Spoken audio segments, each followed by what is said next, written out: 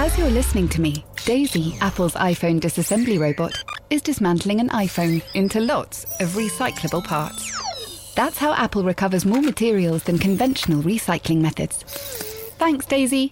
There's more to iPhone. Selling a little or a lot?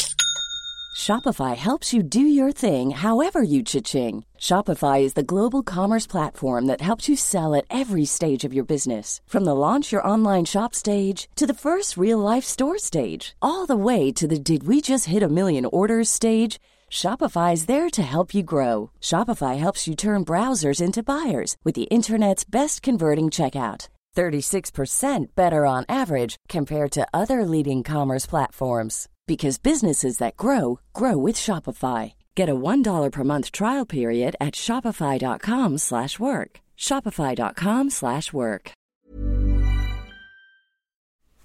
Oh, can you say thank you for listening?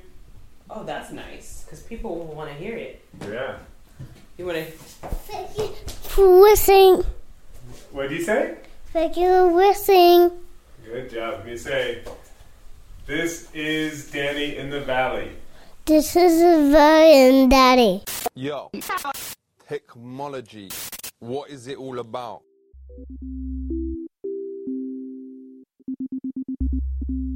Hello and welcome to Danny in the Valley. Thank you for tuning in.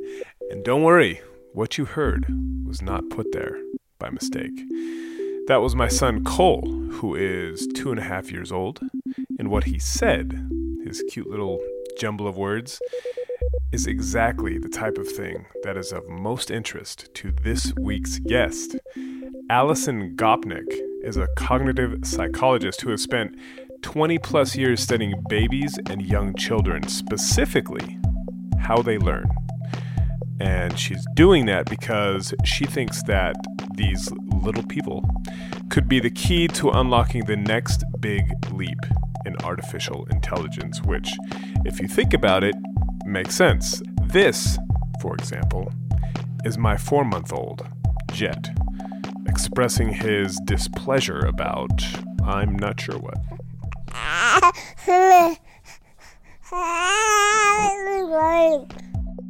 Now, if his brother is any guide, before long he'll start speaking, then stringing words together, and pretty soon expressing full, understandable thoughts.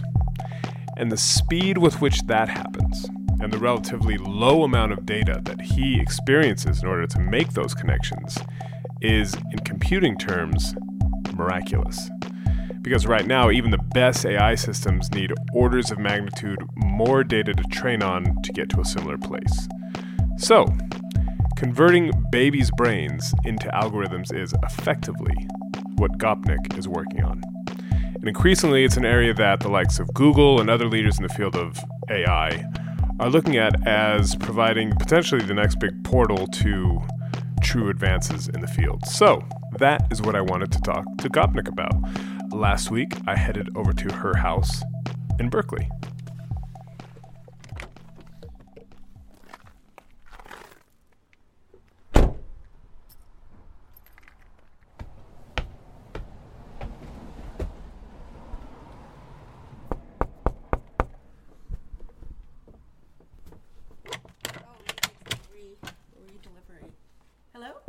Danny Fortson? Danny! Oh, jeez. Sorry. I completely forgot. I didn't have it on my calendar. But come on in. You sure? Yeah, absolutely. I think it was last week or the week before, there was the launch of this Stanford Human-Centered AI Institute about trying to figure out how to create artificial intelligence in a way that is good for humans and makes sense and is not going to lead to the Terminator apocalypse. And you were on stage talking about your work, which I thought was super interesting, which is, and you'll explain it better than me, but basically trying to model AI on babies and how they develop. Mm-hmm. Is that right? Yeah, that's right. So one of the things that's led to the great renaissance of AI over the last 5 years or so, or maybe 10 years now. Because there's been many, many, many false dawns. The many false dawns in the past. Well, here's what I would say is a short version of what happened, is that for a long time, what people in AI were trying to do was to really focus on adult knowledge and sort of handcraft the equivalent of the knowledge that adults have and put it into a computer. And the big change was realizing that you didn't actually have to handcraft all the knowledge if you had a computer that was sufficiently good at learning. So the recent work has taken ideas about learning that were already around in the 80s and shown that when you have big enough data sets and you have powerful enough computers, you can actually learn a lot of what you need to learn to be able to solve intelligent tasks like playing Go or chess or translating and so forth. So there's been this really interesting switch from thinking about knowledge to thinking about learning. But I think increasingly people in AI are realizing that they're coming up against a lot of barriers because the techniques that they've used just aren't powerful enough to do the kind of learning that humans do. And of course, the people who really do most of that learning are babies and young children. They're the best learners that we know of in the universe. And what psychologists and cognitive scientists like me have been doing for the past 20 years is showing just how powerful those learning mechanisms are, and also for the past 20 years or so, describing them in computational terms. So we have this great resource, which is that we actually have good computational accounts of what it is that babies and young children are doing that let them learn so much so quickly and so effectively. So turning kind of young child baby learning effectively into equations. That's right. Exactly. Now, here's the catch. There's always a catch. So here's the catch. The catch is we've been doing this for the past 15 or 20 years. The kinds of models that come out of looking at babies and young children, even though we can start to formalize them, turn them into some math, are very hard to actually implement on current computers. And the problem is that they're very, very computationally expensive. You very rapidly get what people call a sort of exponential explosion if you actually try to implement these ideas on real computers. So we're in this interesting position now where we have these techniques like deep learning and deep reinforcement learning and adversarial networks and so forth that are really good at solving very specific problems with a lot of data and a lot of compute power. But they can't do things like make good generalizations. So, for instance, if you give object recognition systems, current object recognition systems, just slightly different example, they don't do very well. And they'll say that something that we don't think is even vaguely like a cat is a cat. So they're not very good at generalizing. If you even take like these wonderful systems that have done things like learn how to play Go or learn how to play chess, if you presented those systems with a game that was just slightly different, they would have to start all over again. And they would have to crunch through unimaginable amounts of data to get good at any of that. Exactly. And part of the reason why they could solve Go and chess, for example, was that because we have very defined rules for those games, the computer could actually generate its own examples and generate millions and millions and millions and millions of examples. Now, if you look at kids, they're exactly the opposite, because from very small amounts of data, they can make really impressive generalizations. They can come up with brand new ideas. And in work that we've done in my lab, we've shown sometimes they're better at coming up with unlikely ideas than adults are. So somehow they're taking relatively small amounts of data and they're using it to build structures that allow them to generalize really well. And the question is, what is it that they are doing that's allowing them to do that? And could we use some of that to program computers and develop an AI that was more effectively like human AI? Yeah, because I don't know if you were there for one of the presentations at this Stanford thing, was a guy looking at speech, natural language processing or speech. And he put up a graphic that showed effectively to get to the same level of speech capability, a program would have to go through something like 1,000 times more data than a baby just to get to basic syntax for saying a simple sentence or something. Exactly. So babies have the baby brain or the brain generally is the best supercomputer. Yeah, and we think it's not just that there's more cycles somehow, but that the very way that they're trying to solve the problems is different. So there's three things that I think are really characteristic about what the babies and children are doing. And we've discovered this through doing this empirical work over the last 15 years that aren't characteristic of the most recent iterations of AI, although people had used them in the past. My acronym for this is, as always with anything to do with children, it's a MESS. So MESS stands for Model Building, Exploration, and Social Learning. So one thing that children do is they actually build abstract models. My first book was called The Scientist in the Crib, what I've been arguing again for 30 years, and I think has become a dominant view in the field of cognitive development, is that you could think about children as being like little scientists. They have hypotheses, they have theories about the world, they test them against the data. But a theory is a kind of abstract model that lets you generalize a lot. That's exactly what a theory is. It lets you do things like make counterfactual inferences, say, if the world had been different, what would have happened? Right. And that's much more powerful kinds of generalization than you get from what the current systems are doing, which is essentially just sort of pulling out statistical generalizations from the data. So you could think about it partly as being a difference between looking at a bunch of data and seeing all the correlations and actually figuring out the causal structure of that underlies that data. So being able to build this kind of abstract model of how the world works, instead of just saying, here's the patterns in the data, gives you a lot more power. And we have a lot of evidence that babies and children are doing that, and we even have some ways of characterizing that formally and computationally. So that's one thing that kids do. A second thing that kids do that current computers don't is they perform experiments, except that when the kids do it, we call it getting into everything. If you look at any 2-year-old, they're spending a lot of time and energy, often at the risk of their future survival, just curious. I have a 2.5-year-old. I'm right in the midst of it. So, there's something there's this interesting kind of paradox, which is that we have to put so much work into just keeping these babies out of trouble. Why would they be designed that way? They could be designed so that they have some of these executive function abilities that we have as adults. They could be better at taking care of themselves. But there seems to be this real trade-off. People sometimes call it an explore versus exploit trade-off, where the things that you need to do to just go out in the world and get as much data and as relevant data as possible are sort of the opposite of the things that you need to do to act really swiftly and effectively.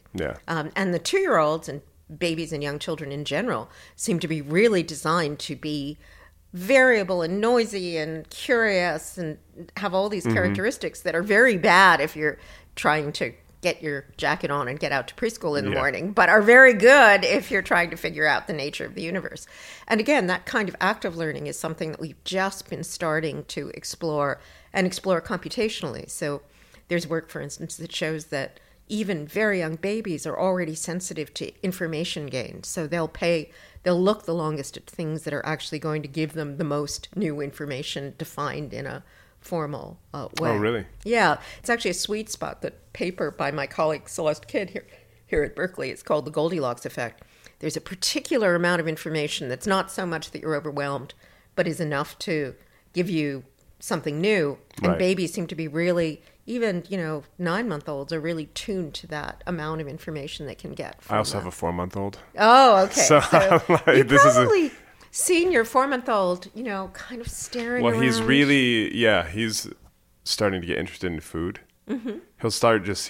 When we're eating, he'll just stop what he's doing and just stare, follow the piece of food from the plate to the mouth, and just is trying to figure out what that is. But he is starting to all of a sudden pay attention to stuff. Yeah, exactly. And what we've shown is that paying attention isn't just random. He's paying attention to the things that are actually most likely to teach him something new, given what he already knows.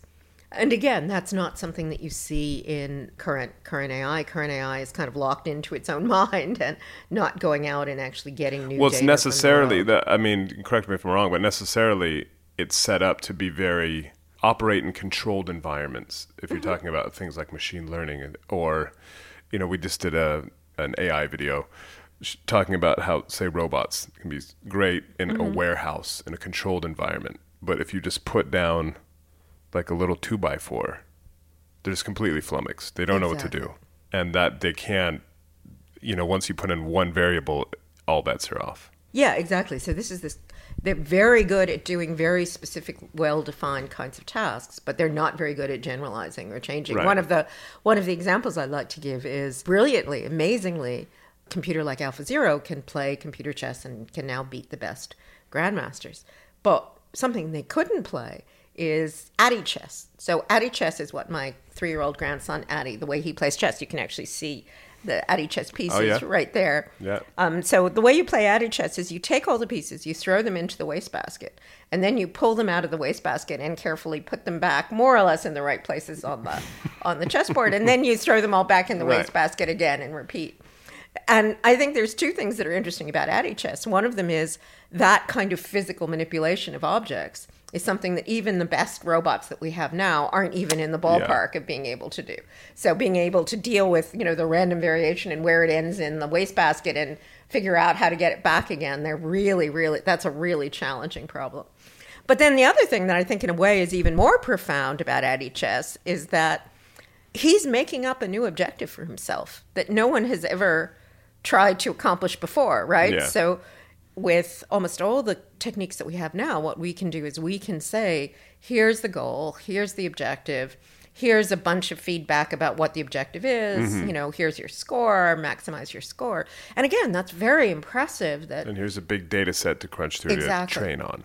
And the impressive thing is that the machines can actually do as much as they can given that information. Yeah. But what people, including very young children, can do is set up a new objective. Say, what would happen if I tried to do this? And they can do that in this active exploratory way that's kind of mysterious because some of it looks like it's very random, but on the other hand, it also looks like it's systematic. It looks as if the kids are exploring things in a way that's really helping them learn and helping them learn something new.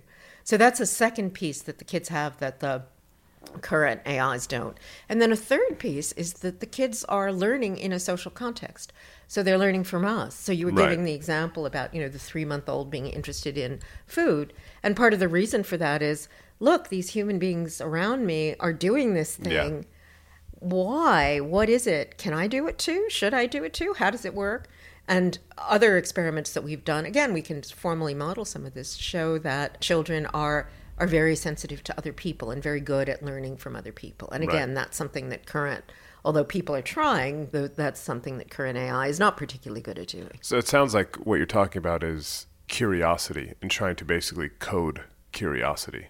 So one of the things that we're actually working on at the moment, we're collaborating with some of the computer scientists at Berkeley, particularly Pulkit Agrawal and Deepak Pathak, and they designed a really beautiful system to have based on developmental psychology, to have what they called curiosity-based reinforcement learning. So the idea is in typical reinforcement learning, you just say, here's the score, the score went up, the score went down. Right. But in this case, you actually get rewarded for making predictions that don't fit with what you already know. So if you go to a part of the space, for example, where something unexpected happens, then you go back and try and figure out what that unexpected thing was and make sense of it. And that looks much more like what the kids are doing. And getting into stuff. Getting into stuff. And in fact, we're currently setting up environments where we can literally test 4-year-olds and the curiosity-based AIs on exactly the same problem and record what they do and see what the analogies and differences are. And you said you've been working on this for 20-ish years? Yeah, so... so I'm curious because I don't know if talking about the kind of, the AI is going to take over the world has been a story that's bubbled up and gone away, I don't know, countless times since the 50s. Mm-hmm. And I'm curious, when you started working on this stuff, were people kind of like, that's kind of interesting theory, but, you're just off in the wilderness? Well, it's interesting because when we started working, I guess it's about 2000 was when we were first starting this work. So we've been doing the work, of course, about developmental psychology for my entire career. But around 2000, there was a whole flurry of really interesting work by, for example, Judea Pearl, who's won the Turing Prize for this, about causal graphical models. So the idea was that you could, at least in the case of causal inference, you could provide computational accounts of how you could learn an abstract causal model from statistical data. Learning cause and effect from data. Learning cause and effect from data computationally. Gotcha. And there was really beautiful work, continues to be beautiful work, showing how it's possible to do that. And then that got generalized to an approach that's sometimes called a Bayesian approach, where the idea is, again, think about the child as if they were a little scientist. You could think about the process of learning as a process of making hypotheses about what the world is like, and then checking them against the data. And the causal Bayes nets were a formalism that did that for this specific problem about causality, but then it got generalized to a lot of other examples. My collaborator Tom Griffiths, who was at Berkeley, did a lot of this work. And then there was a lot of excitement about that as a model for what human beings were doing, including what children were doing. But as I say, it turns out to be quite difficult to implement that in real-time computers that are really doing real things. Not impossible, but challenging. And in parallel, it turns out that these neural network ideas that had also been around for a long time were suddenly becoming very feasible for real computers and solving real tasks in real time. Yeah. So I think the interesting challenge now is, can we put together the theoretical ideas about Bayesian inference and structured hypotheses with the speed and the power of some of these new neural network applications. And a lot of people, including me, are thinking about making hybrid models that use both abilities. And as I think you could tell from that panel, Demis Hassabis, who's the founder of DeepMind, which has been one of the great places that's been a source of advances about this, he's inviting developmental psychologists like me in because I think he recognizes, as he said in that panel, he recognizes that the next frontiers we're going to have to do something new beyond what we're doing now. The train is now approaching. Junction at platform. Passengers, airport, please stay on board. Next stop, road station. iOS helps you control which apps you share your exact location with. There's more to iPhone. Selling a little or a lot? Shopify helps you do your thing however you cha-ching. Shopify is the global commerce platform that helps you sell at every stage of your business. From the launch your online shop stage to the first real-life store stage, all the way to the did we just hit a million orders stage. Shopify is there to help you grow. Shopify helps you turn browsers into buyers with the internet's best converting checkout. 36% better on average compared to other leading commerce platforms. Because businesses that grow, grow with Shopify. Get a $1 per month trial period at shopify.com/work. Shopify.com/work. Many of us have those stubborn pounds that seem impossible to lose, no matter how good we eat or how hard we work out. My solution is PlushCare. PlushCare is a leading telehealth provider with doctors who are there for you day and night to partner with you in your weight loss journey. They can prescribe FDA-approved weight loss medications like Wegovy and Zepbound for those who qualify.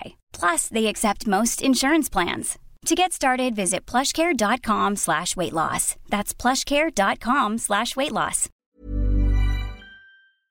It sounds like ultimately you're trying to recreate the human brain or approximate it. And it feels like kids, in particular, because they start from a blank slate, they provide a kind of a cleaner model for how that might actually work. Well, I think there's two things. They're not really a blank slate, which is actually part of what's interesting about them. So one of the other things we've discovered is that babies and young children are born with a lot of ideas about how the world works. And it may be that because they aren't blank slates that they can learn as much as they can. So one challenge is, can we describe all the things that they come into the world knowing?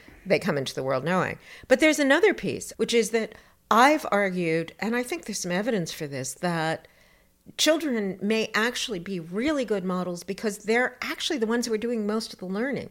A child brain, I think there's reasons to believe, is actually going to be better at learning new things than an adult brain.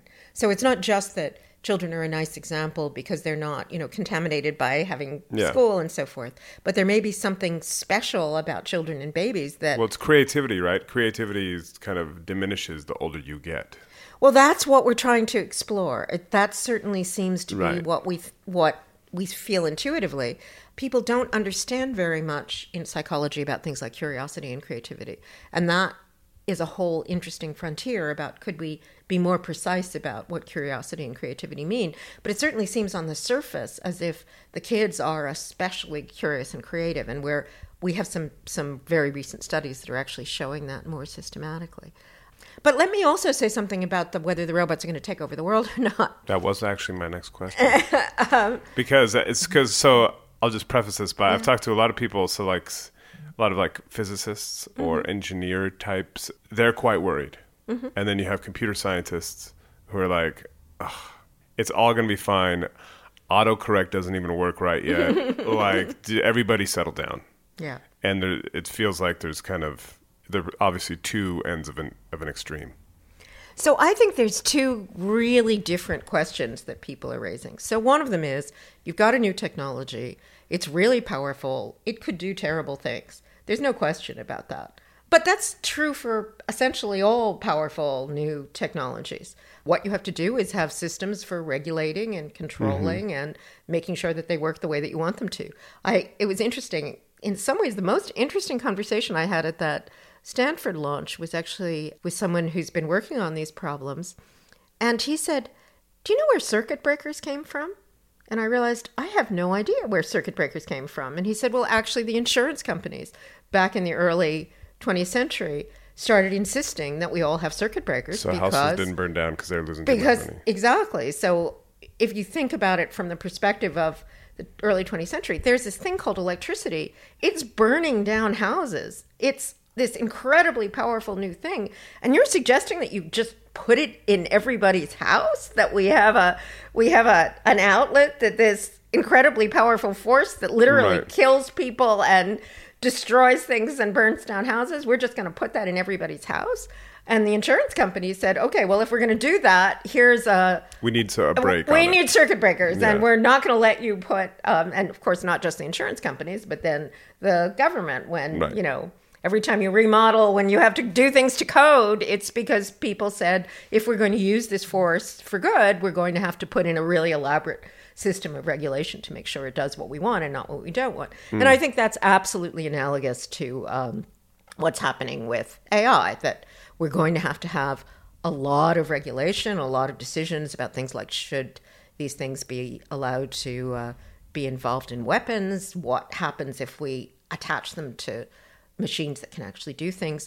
That's a really important, serious problem. And I think there's been a bit of a Sorcerer's Apprentice, just like there was for previous technologies, where they ended up doing things that we didn't realize they were going to do. So, I think genuinely Facebook thought that this was going to be a way that you could see what your sister-in-law's kids were doing, and it is, but they didn't think about it as a... It's also undermining democracy. And exactly. Yeah. That wasn't part of the original... that wasn't part of the plan. Original business plan. My husband was one of the co-founders of Pixar, and he always says one of the things about Moore's Law is if you think of it as an order of magnitude change every 5 years, what an order of magnitude means is that you can't envision beforehand what that order of magnitude change is going to be. So that's a part about AI that I think it's perfectly sensible. It's a powerful new technology. We need to regulate it and make sense about it and think about it really, really thoughtfully. That's undoubtedly true.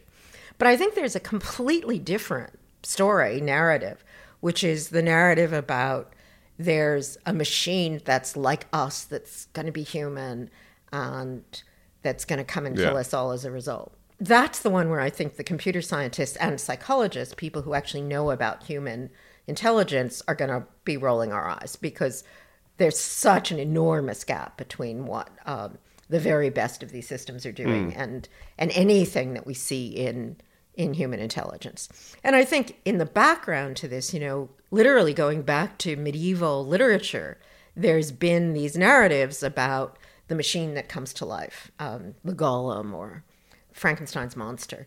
It never ends well when a machine comes to life in our human imagination, right? There's always something that's creepy about that.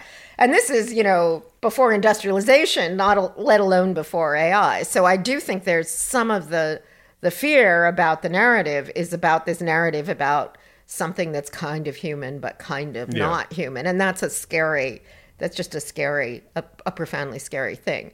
So I don't think that narrative has any kind of force. I don't think that's something that we should be worried about, but we should be worried about regulating the technology the way we should always be worried about regulating powerful new because you have technologies. Elon Musk, for example, saying, "Oh, we're summoning the demon." Yeah. This is an existential. This technology, when we quote unquote get it right or get it really powerful, or whether in another way to think about it, if we get to artificial general intelligence, a thing that can think for itself, that is curious and creative and more powerful than any human brain, then that's the kind of the uh-oh moment for humanity.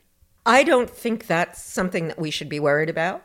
One of the things that I say sometimes is, as a mother, one of the things that you learn as a mother is you sort of have to ration your worries, because there's an infinite, you probably know this as a father of small children as well, there is an infinite scope of worrying about a 3-month-old. So you sort of have to pick your battles about what are the things that you can worry about and which ones not to.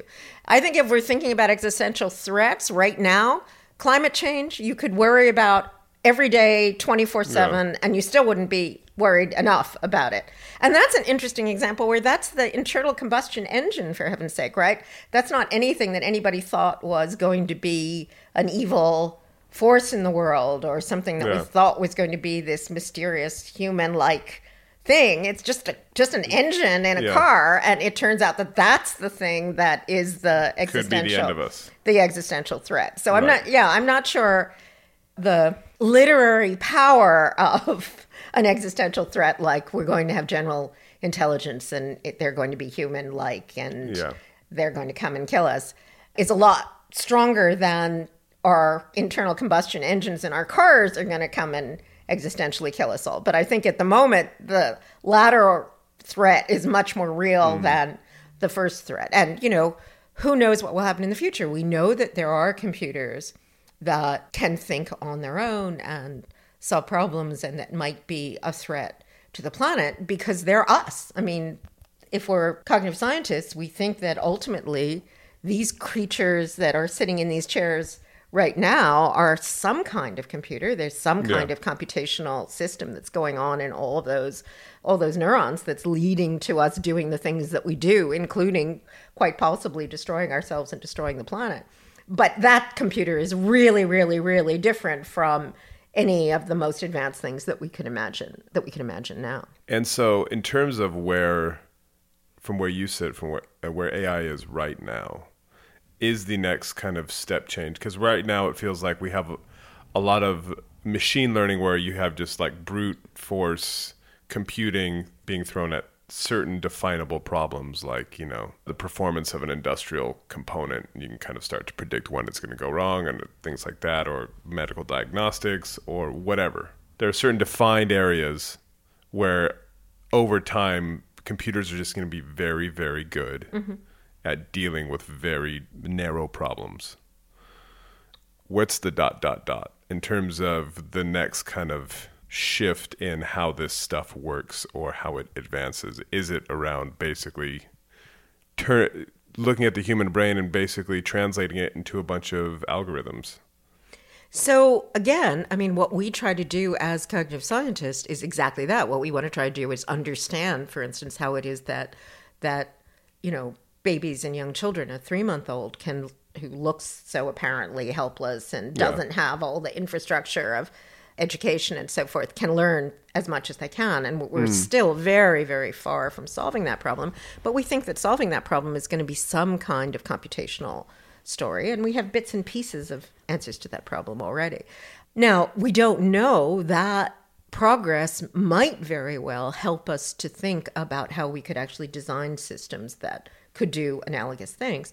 But, of course, it might be that we don't want to design systems that can do the things that humans can do. We want systems that can do the things that humans are really bad at doing, like processing enormous amounts of data. So one of the things that we're going to have to decide in terms of our future decisions about what kinds of systems to actually build is how much do we want to leverage the things that computers are really good at, like dealing with lots of data, going very quickly, versus the things they're very bad at, like creativity and curiosity.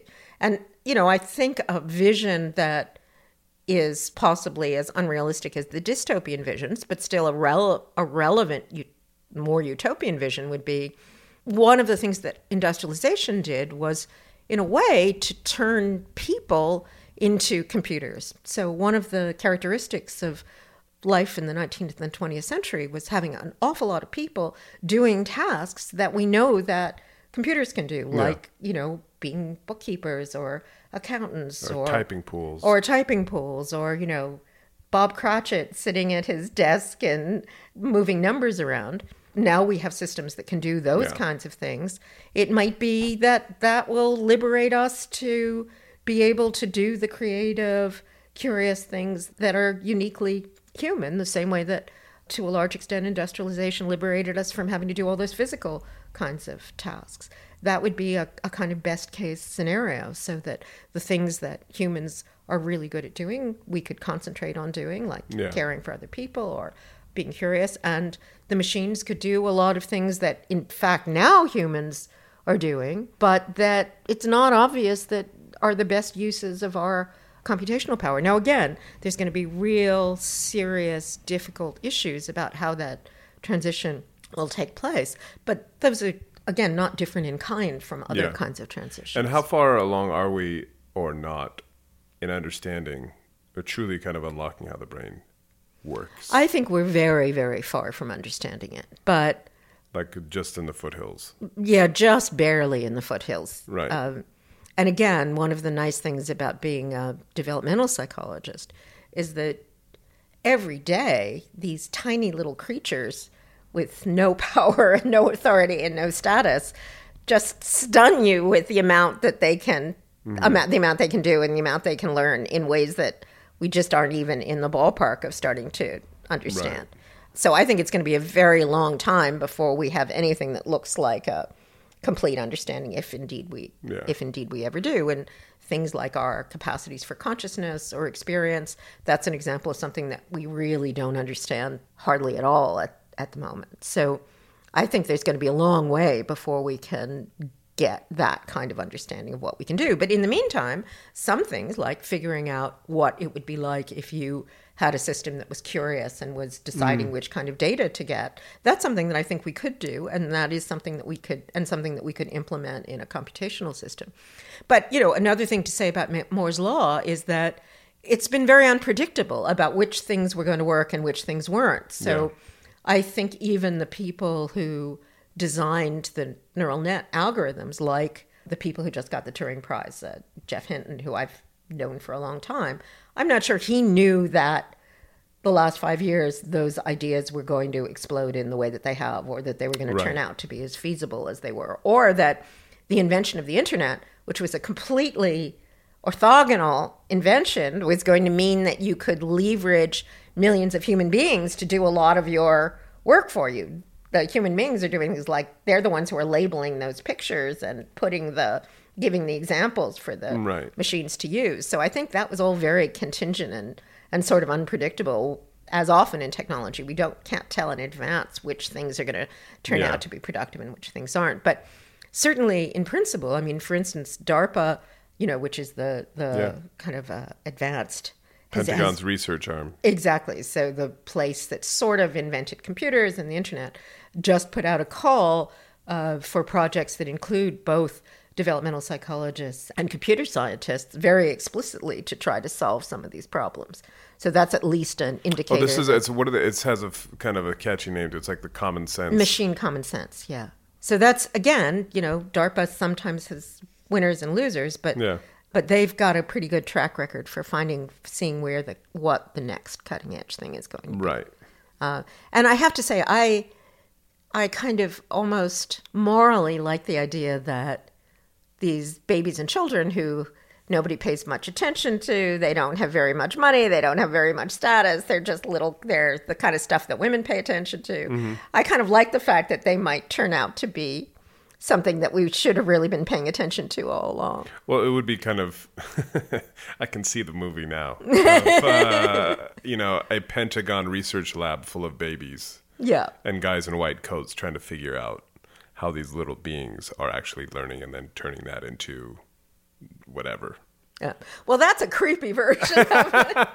I like the idea of them going out to preschool teachers, and the preschool teachers actually turning out to be the ones who are the great force in the universe, which I think is probably right. See, that's more like a rom-com, like a 4-star general and the preschool teacher. They get together to create an AI that saves the world or something. Something like that. To your point of the kind of, you can never predict how this is going to go, but it is interesting that if the goal is to try to create this kind of super intelligent, capable computing systems, that you have to kind of go back to first principles, i.e. babies. Yeah. I think that's, again, we don't know how it's going to go, but I think that's a really interesting productive set of ideas. And you could also think of it as being kind of like a really vivid instance of what's sometimes called Morovich's paradox that's been characteristic of AI all along, which is that the things that we thought, I described them once as being the corridas of nerd machismo, like playing chess, I'm totally lost now. Well, nerd machismo, I think, is a very helpful concept. Yeah. There's a particular kind of, you wouldn't necessarily think those two things would go together, but if you've been hanging around the tech industry, you know that they do. Oh, yes. And the things that were sort of the greatest examples of human intelligence, like playing chess, turn out to be pretty easy, or at least not. Yeah, those are like the difficult. First parlor tricks of AI. Yeah, just like, that's right. Well, that look. This is. I mean, that's kind of child's play. Or proving theorems, even, or doing math, things that you'd think would be really, really, really hard and require incredible highest levels of intelligence. Whereas it turns out that things like playing Addy chess or learning a first language or figuring out common sense principles about, the fact that when you let go of objects, they fall, things that feel as if they're much more sort of like, well, that doesn't count as being intelligence, right? Every baby figures that out. Those turn out to be the really hard problems and the really distinctively human problems. And I think that's been true all along in the history of AI. And this is like the latest iteration of that paradox. Well, it is funny talking about the kind of nerdy chess beating kind of place or vibe that this place has. It does feel that kind of admitting that you have to be like, okay, actually, we need to kind of completely approach this from a different way. It's just really that juxtaposition, as you say, is specifically here, which is in tech industry so male and so, as you say, kind of macho in a weird way. It does feel like it's going to kind of it's a bit of people are going to have to change their chip a bit. Yeah, and I think that's happening. And one of the wonderful things about engineers, as I've discovered, is, they really want to make things work. And they're very willing, in some ways more willing than scientists are, to say, oh, okay, this thing that I was using isn't working. I can find out something by looking at babies. I would never have thought about looking at babies before. That's funny. I didn't even quite realize that they were around, but I can learn something from them. Now I'm going to go and find out about babies. And that's actually a very childlike quality. That's kind of like what the babies are like themselves. This is interesting. This is cool. Let me find out about this. So just to kind of wrap up, is it fair to think that this approach of kind of going back to first principles, so to speak, and looking at how child brains, et cetera, work, that is the kind of on the kind of one of the leading edges of how AI is being thought of and approached now? I think that's exactly right. Yeah, I think that's exactly right. The general idea of that the way to go is to develop these more structured models and combine them with the deep learning. I think that's very much in the air as the next step. And it's partly this inevitable back and forth that you see in AI and you see in cognitive science from, here's a way that I would describe one of the biggest, deepest problems that we have as cognitive scientists and psychologists and machine and AI people is, look, you go out and you look in the world, and we know an incredible amount about the world, some of it built in and some of it things that we learn. But the only information that comes to us from the world is a bunch of photons hitting the back of our retinas and disturbances of air at our ears. And the puzzle is, how could we get to these really powerful, structured, generative models and representations from that very, very limited kind of data? And going back really to Plato and Aristotle, the two ways of thinking about it have been, well, let's really emphasize the representations, how powerful the representations are. And then the other thing has been, let's really pay attention to the data. Let's really pay attention to how much data there is. Yeah. And AI, and for that matter, philosophy and psychology have always sort of gone back and forth, sort of ping-ponged back and forth between saying, oh, it's the structured representations that are really important, to no, it's the data that's really important. And I think we're in one of those cycles now where the success of deep learning has meant people really paying attention to the data. And now we're starting to realize, oh no, now we have to start paying attention to the knowledge itself. And hopefully at some point, and again, this is one of the nice things that doing developmental psychology tells you, is that if you actually are looking at kids, you have to say, no, both of those things are important. Kids are both pulling out a lot of data in ways that we don't understand and reacting to it, and building these abstract models. And if we could figure out how you combine both of those, that would really be the key to seeing how you solve that kind of problem. And that is all the time we have. I want to thank Allison for letting me in her house, even though she'd forgotten. She was still kind enough to accommodate. And yeah, I hope you enjoyed the conversation. I find it, especially with not one but two very small humans in the house, I found the conversation super interesting. That is it for this week. If you want to read what I'm up to, check out the Sunday Times. You can also go online at thetimes.co.uk. You can email me, danny.fortson@sunday-times.co.uk. I'm also on Twitter at Danny Fortson. That is all I have. And with that, I will leave you with these very, very wise words. Bye-bye. Danny Fortson. Danny Fortson.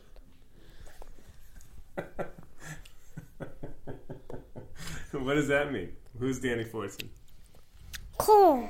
Yeah? Danny Fortson is cool. Yeah. Yeah. Okay. And what are you eating? I eating avocado. Okay.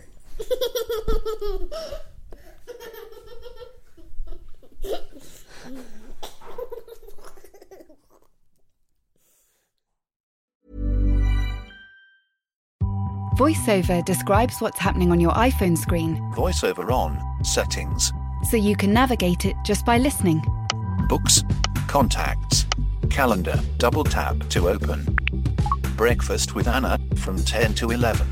And get on with your day. Accessibility. There's more to iPhone. Hi, I'm Daniel, founder of Pretty Litter. Cats and cat owners deserve better than any old-fashioned litter. That's why I teamed up with scientists and veterinarians to create Pretty Litter. Its innovative crystal formula has superior odor control and weighs up to 80% less than clay litter. Pretty Litter even monitors health by changing colors to help detect early signs of potential illness. It's the world's smartest kitty litter. Go to prettylitter.com and use code ACAST for 20% off your first order and a free cat toy. Terms and conditions apply. See site for details.